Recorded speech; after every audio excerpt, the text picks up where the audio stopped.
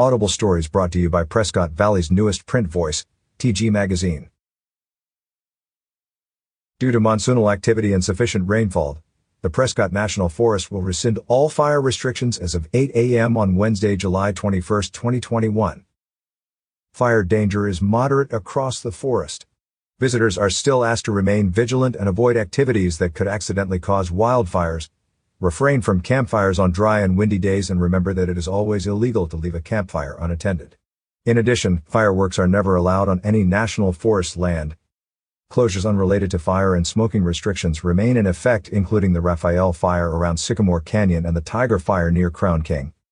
Know before you go. Statewide fire restriction information can be found at www.wildlandfire.oz.gov/fire restrictions. For information on the Prescott National Forest, check out the Prescott NF website and following us on Facebook and Twitter. View the Prescott Fire Department and CAFMA Joint Fire Restrictions Update. Is your business listed in the official Prescott Valley Recreation Guide? 60,000 copies are being printed annually. How can you add your business? Call 928-257-4177 or email info@talkingglass.media or fill out the format.